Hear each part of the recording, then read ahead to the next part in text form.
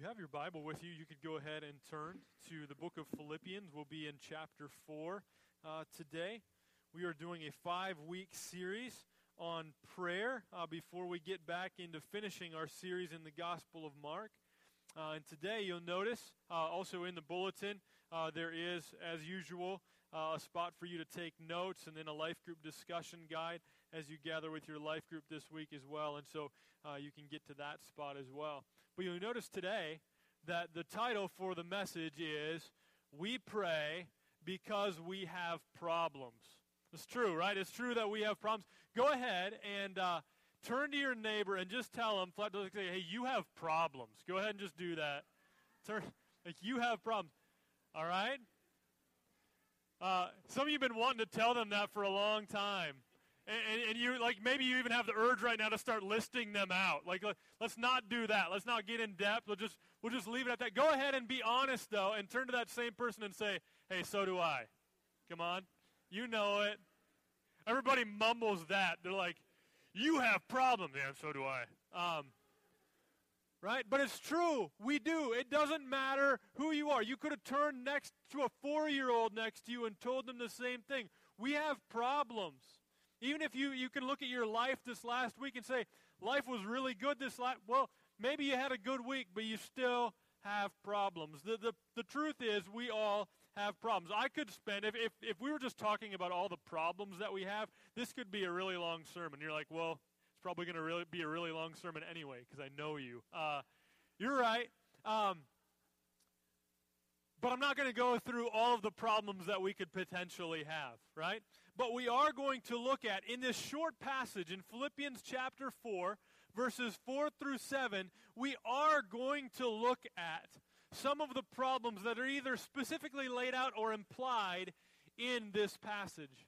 This passage makes it clear that we have some problems, and God gives us some commands and some solutions to those problems. So that's how we're going to walk through this passage, Philippians 4, 4 through 7. Like I said, this is week 4 of a 5-week series on prayer. We're doing a series on prayer, partly selfishly because I've recognized in my life that I have a greater need for, and I'm starting to have a greater longing for spending time with God in prayer and seeing Him act in and around me as a result of prayer. That's a personal desire for me, and as I have that desire for me, it's the same thing that I want for the church.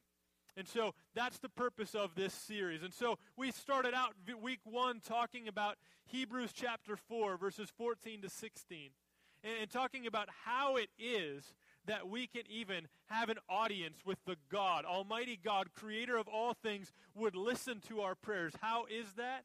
It's because of who Jesus is and what He's done. And so we talked about how we pray and that we come to God in Jesus' name when we pray. Week 2, we went through Matthew chapter 6, verses 9 to 13, which we often call the Lord's Prayer. Because there we have a model from Jesus Himself about what we ought to pray for and how we ought to pray. So we spent a week looking at that. And then last week, like I mentioned, we were in Psalm 27, saying that one of the reasons that we pray is because we just want to be with God. And what a privilege it is. Today, we're looking at another reason for prayer. Today, we're going to look at these short verses here in the book of Philippians and find that in fact, we do have some serious problems, but that part of God's solution to our problems is prayer. Part of God's solution to some of the problems that we have that are laid out here in Philippians 4 is prayer. And so, if you're able to, would you please stand as we read God's Word? Philippians chapter 4, starting in verse 4. God's Word says this, Rejoice in the Lord always. Again, I will say, rejoice. Let your reasonableness be known to everyone. The Lord is at hand. Do not be anxious about anything, but in everything, by prayer and supplication with thanksgiving, let your requests be made known to God. And the peace of God, which surpasses all understanding, will guard your hearts and your minds in Christ Jesus. You can be seated.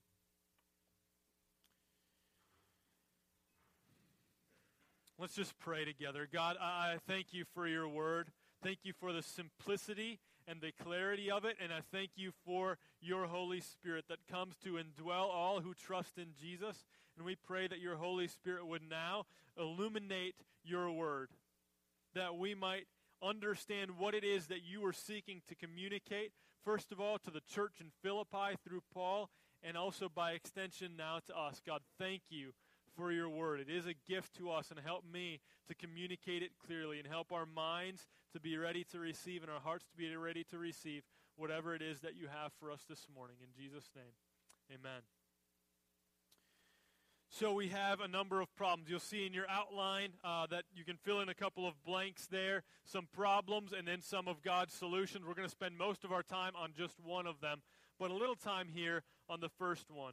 One of the problems that's implied in this passage is that we have this problem. We lack joy. That's a problem. One of the problems that we have is that we lack joy. Non-Christians sometimes seem to have no interest in becoming Christians because they see Christians as joyless, crabby people who don't know how to have a good time and are just always complaining about how bad everything is getting all the time. And in some cases, they might be right. And so we need to ask ourselves, are we joyful people? Is this a problem in our life? Do we lack joy? And a good way to do that, if you're a parent, and I went to your kids and I asked your kids to describe to me, what are your parents like? Would they use the word joyful? And if they're 2, you're like, well, probably not, because they can't say that yet. But maybe if they're a little bit older. Or maybe if you work somewhere, and I went to talk to your coworkers, would your coworkers say that when you show up at work, it just becomes a little more enjoyable because you are a joyful kind of person? Kids, would your parents say that you are a grateful and joyful child? There's a lot of circumstances in our lives that either in an instant or slowly over time seem to steal away our joy, aren't there? When you think about all the stuff that happens in life, and you're like, okay, I want to be joyful, but look at all of these things that are going on. I mean, there's so many things that can just seek to steal joy away from us. If you watch the news, I know, like if you watch like the nightly news, they have like that 1 minute at the end that's supposed to be happy news. But that doesn't really make up for the 20 minutes of sad news that preceded it. So you can watch the news and walk out feeling kind of hopeless, like it has just stolen a bit of joy away from you.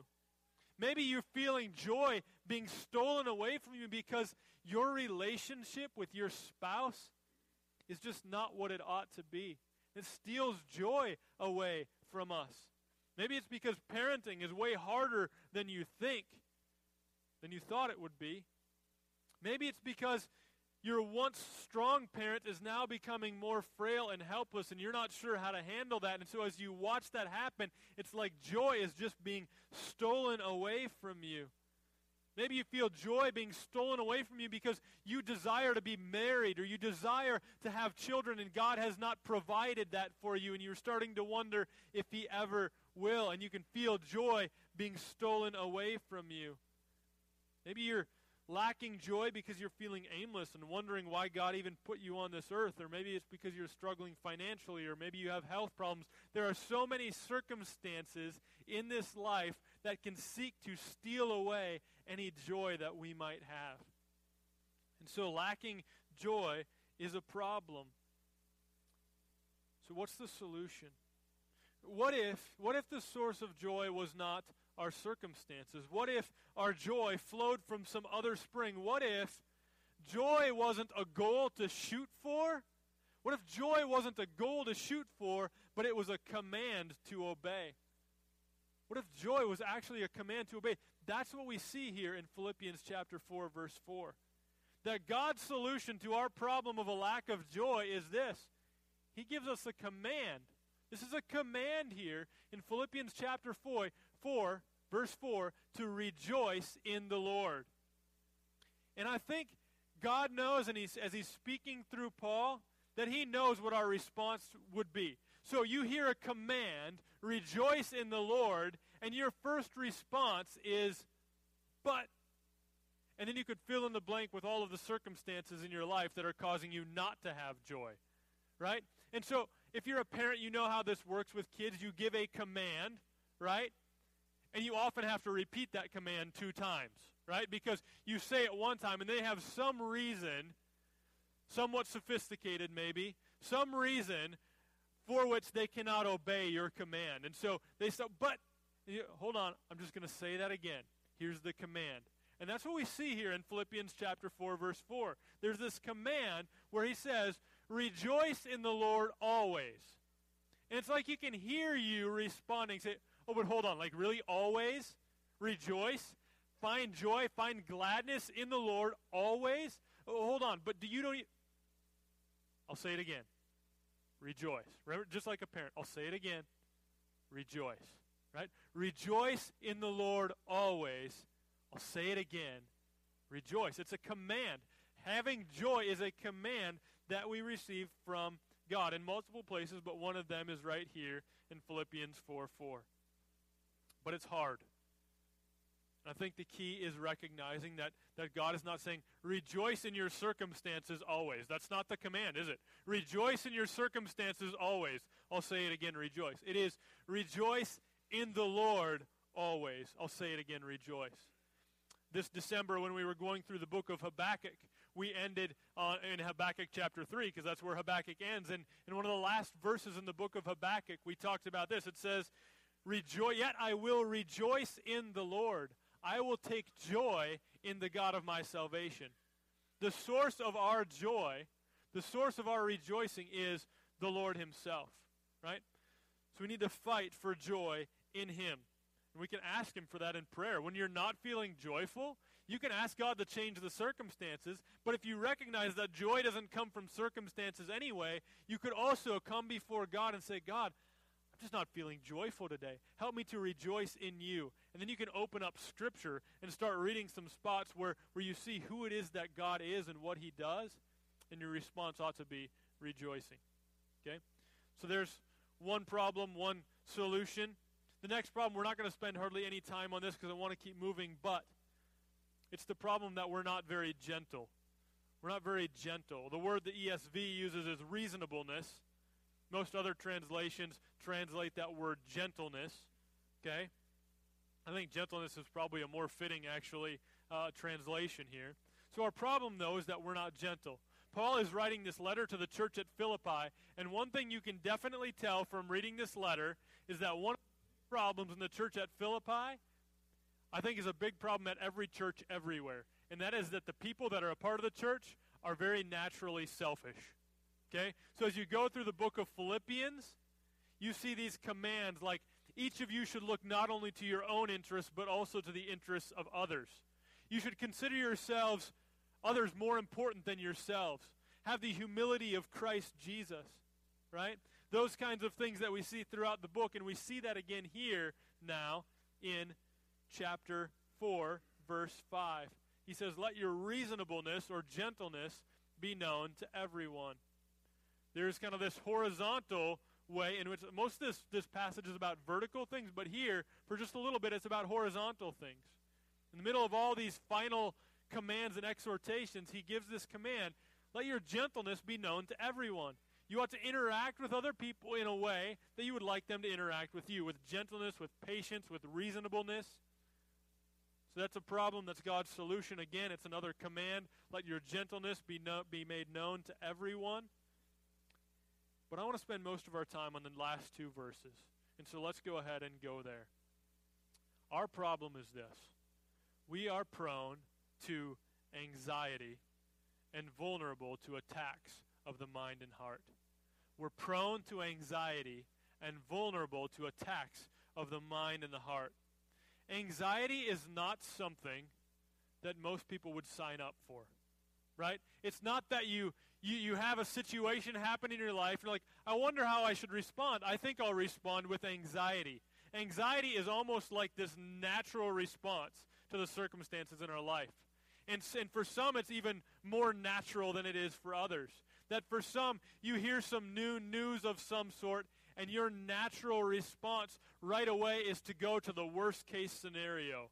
You think about all the what ifs, and your mind starts spinning out of control, and your heart starts racing, right? So for some people, anxiety is something that maybe you feel occasionally. For others, anxiety is something you would say, I feel that frequently. Others of you, you would even have to say, man, if I'm honest, I'm almost constantly feeling anxious. But in some way, all of us deal with the problem of anxiety. We are prone to anxiety and vulnerable to attacks of the mind and the heart. And just like with any problem, if we're going to know how to get rid of the problem, it's helpful to know where it comes from.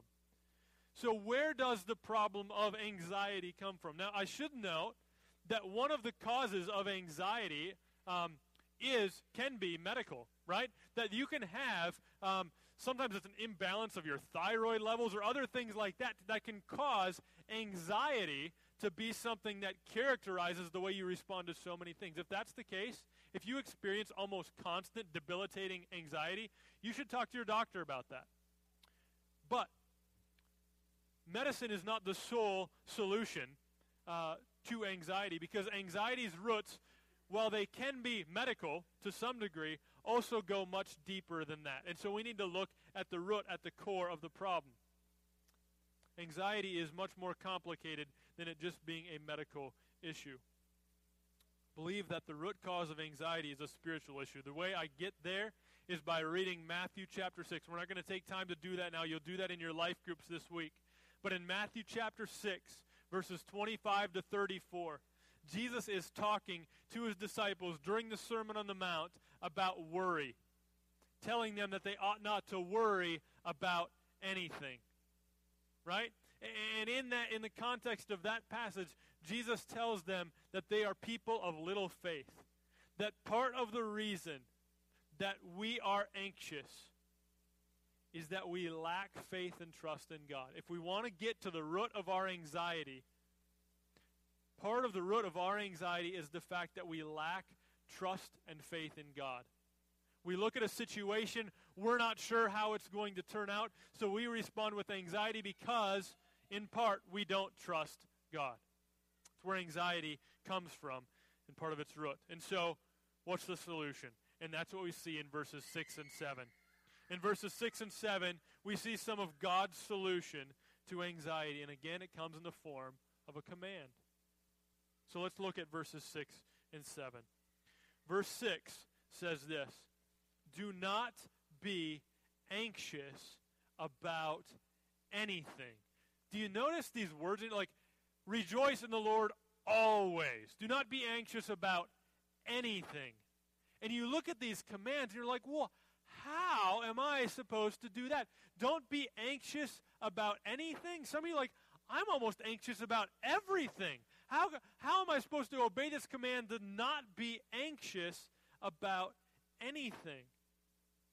One thing to note quickly is that the assumption here is that anxiety is a choice. Anxiety is a choice because because he's telling you, don't be anxious about anything. God will not command us to do something that we have no control over. So for example, we don't see Jesus commanding us, do not be sick ever, right? He doesn't give us that command. But he does give us the command, do not be anxious about anything. Do not be anxious about anything. And that is a hard command. And you ask, how? How am I supposed to obey that command? And the answer is, at least in part, pray. Are you battling anxiety in your life? God's solution to our problem of anxiety, at least in part, is to let our requests be made known to God. That's what it says here in verse 6. Look at it. Do not be anxious about anything, but. So the problem is our anxiety. God's solution is this: but in everything, by prayer and supplication, with thanksgiving, let your requests be made known to God. Okay? So there's actually 3 different ways that he says to pray there. By prayer and supplication, and let your requests be made known to God. Part of our prayer is making our requests known to God. And also, just side note, it seems obvious, I think I maybe even mentioned this before, but it does say here that we are to let our requests be made known to God. Prayer is us talking to God. And I like, well, yeah, I knew that. And you probably did. But I don't think a lot of people do. I look on things like Facebook, as I see that some people often use Facebook to ask other people for prayer, which is a great thing, right? So it's a way for us to say, here's what's going on in my life. Will you pray for me? And people will comment on that and say, sending prayers your way. We don't send prayers to other people, right? If somebody's going through a hard time, it's not helpful at all for me to send prayers to them, right? So we don't send prayers to other people. We send our prayers one direction up to God because He is the one who alone can do something about the situation, right? So we pray to God. So it says, let your request be made known to God, right? You don't send prayers to somebody else. You let your request be made known to God, okay? Pray, supplication, let your request be made known to God. God's solution then to our problem of anxiety is a command to pray. And I know that this can sound kind of trite, right? You're thinking about, but you don't know what anxiety I have in my life and what that's doing to me. It's bad. And it sounds so trite for you to just say, well, just pray about it. And I understand that because it seems like an oversimplification of a problem that's really far-reaching and debilitating. But we can overlook one thing that the passage says that we have overlooked so far, and that is this. That as we're struggling and battling against anxiety and God's solution is for us to come to Him in prayer, there's a certain way in which we ought to do it. So look at verse 6 again. It says, do not be anxious about anything, but in everything by prayer and supplication with thanksgiving. With thanksgiving. And actually, before we even get to that part, I want you to look at something we skipped over. It's at the end of verse 5. Remember when God inspired Scripture to be written, He didn't inspire the chapter and verse numbers. We put those things in there later. So sometimes I think they fall at unfortunate spots. The end of verse 5 actually probably fits better in verse 6. The end of verse 5 says this, the Lord is at hand, do not be anxious about anything. One thing we ought to remember as we battle anxiety is that the Lord is at hand. This can refer to Jesus coming again, but probably in this context just refers to the fact that God is right here. So as we start to battle anxiety, it's not that we have this far-off God who's removed from our circumstances, but we endure circumstances in our life that we don't know what to do with, and we start to feel anxious. Remember this, the Lord is at hand. He's right there. You can come to Him in prayer instantly, right? And then it says, let your request be made known to God, but in everything by prayer and supplication with thanksgiving. That's another part of how we come before God in prayer. We come before God with thanksgiving. As we come before God with all of our worries and anxieties and concerns, we're called to come to Him with thanksgiving. Remember when we went through the Lord's Prayer and we noticed that we're coming to God with our needs, things that we're concerned about. If you don't have food to eat, it is important that you pray, give us this day our daily bread. But we also noticed how that's not the first thing that comes up in the Lord's Prayer. That's request number 4, right? That the requests before that are that God's name would be hallowed. That the request before that is that God's kingdom would come and that God's will would be done. And so we give God thanks for the ways in which His name is being hallowed. We give God thanks for who He is. We give God thanks for the ways that we have seen His will being done.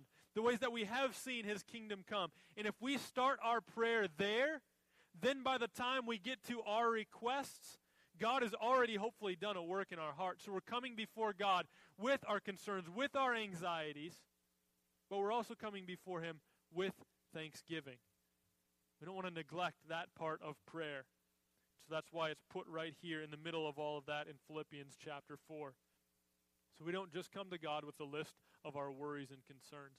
We come before God acknowledging Him for who He is, praising Him for who He is, giving Him thanks for all that He's done, and bringing our requests before Him. And as we pray in that way, I think that's when God starts to do a work in our heart that starts to chip away at that anxiety that we're feeling. And I think also, of course, just like the command earlier, rejoicing in the Lord. If you are actually obeying that command, if you are obeying command number 1, rejoice in the Lord always. If you're spending all of your time rejoicing in the Lord, there's not going to be a lot of time to worry and be anxious about things, right?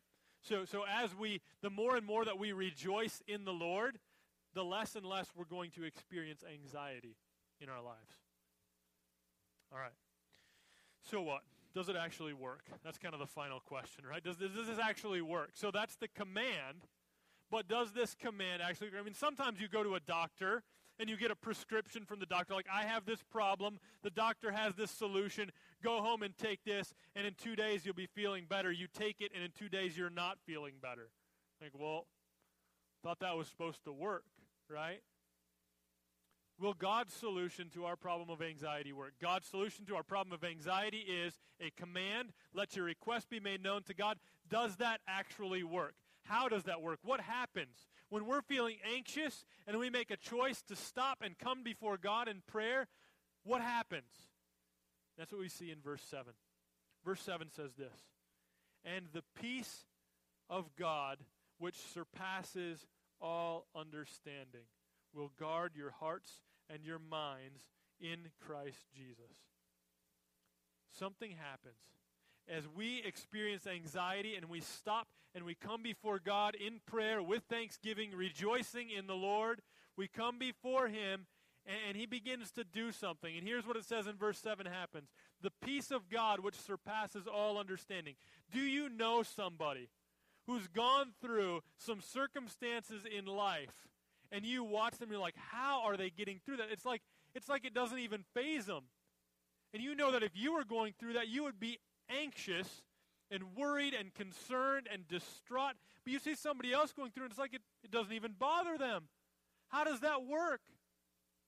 Oftentimes, it's the peace of God which surpasses all understanding. I was talking to Steve Campbell this week, and as I was talking, he gave me permission to talk about this, by the way. As I was talking to Steve Campbell this week, he asked me to pray for his dad. Many of you know his dad, John, had some issues going on with his heart, and so on February 5th, he's going to Mayo to have a surgery at age 79, in which they're going to open up his heart, replace a bad valve and stuff like that. It's something that would cause a lot of people a lot of anxiety. But Steve said, it's incredible the amount of peace that my mom and my dad both have. God's given them this peace that surpasses all understanding because they have come before God, spend their time rejoicing in the Lord, coming before Him with thanksgiving, and as a result, there's peace that surpasses understanding that they're feeling about this. And Steve said, what a witness to my family and our kids and everything else. It's a great thing. When we experience things that would cause anxiety and we choose instead to come before God in prayer, with thanksgiving and great rejoicing, not forgetting the fact that we got so, like, you come before God, you let your request be made known to Him. You're not kind of glossing it over like this is really not a big deal. And then the final part is this. This peace of God that surpasses all understanding will guard your hearts and your minds in Christ Jesus. God's peace comes to do something. And what it says it's going to do is it's going to guard our hearts and our minds in Christ Jesus. What does that mean? That word that Paul uses there, guard, that's a military word. And when we think of military, we often think of those that are standing up to the forces of evil that protect us from physical harm. That's what the military does, right? But Paul here takes that military word and applies it to what God is doing with His peace to guard our hearts and our minds. This is a strong word that he's using here. It's not like God's going to help you just a little bit if you pray. That's not what Paul is saying. Right? He's saying what God can do as you come before Him in prayer when you experience anxiety is God can come. He will guard. He will put military protection around your heart and your mind. Something that He can do. There are so many responses to anxiety that are so much more wimpy than this one. I know a lot of people struggle with anxiety, so I thought I'd do what a lot of people do. You struggle with something, you Google it, right? So I Googled it this week. It's like, how do you deal with anxiety or something like overcoming anxiety? I can't remember what I Googled. I Googled something, and I got the 12 steps to overcoming anxiety in your life, okay? You want to know what number 4 was? Here's number 4. Start the day out with several minutes of positive affirmations. Tell yourself how you would like your day to be. Use positive, cheering, and motivating words. Right? Wimpy. You think that's going to work? Something as pervasive and debilitating and strong and hard to deal with as anxiety? Anxiety is tough. And to think that that would be the solution? That you just use positive words and tell your day how you want it to be. Wimpy. But God's word is strong.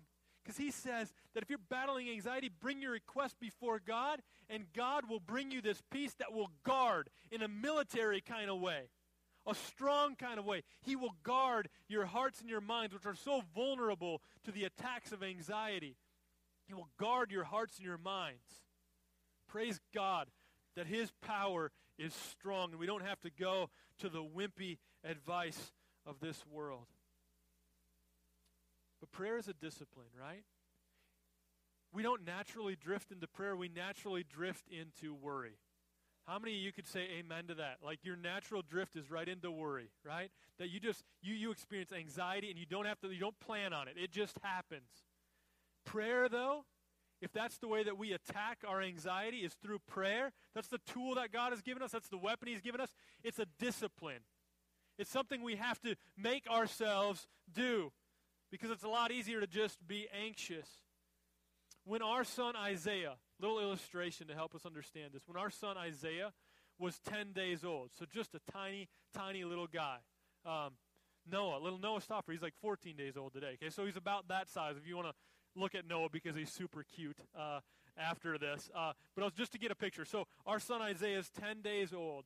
I got this phone call. I was teaching actually in a high school classroom.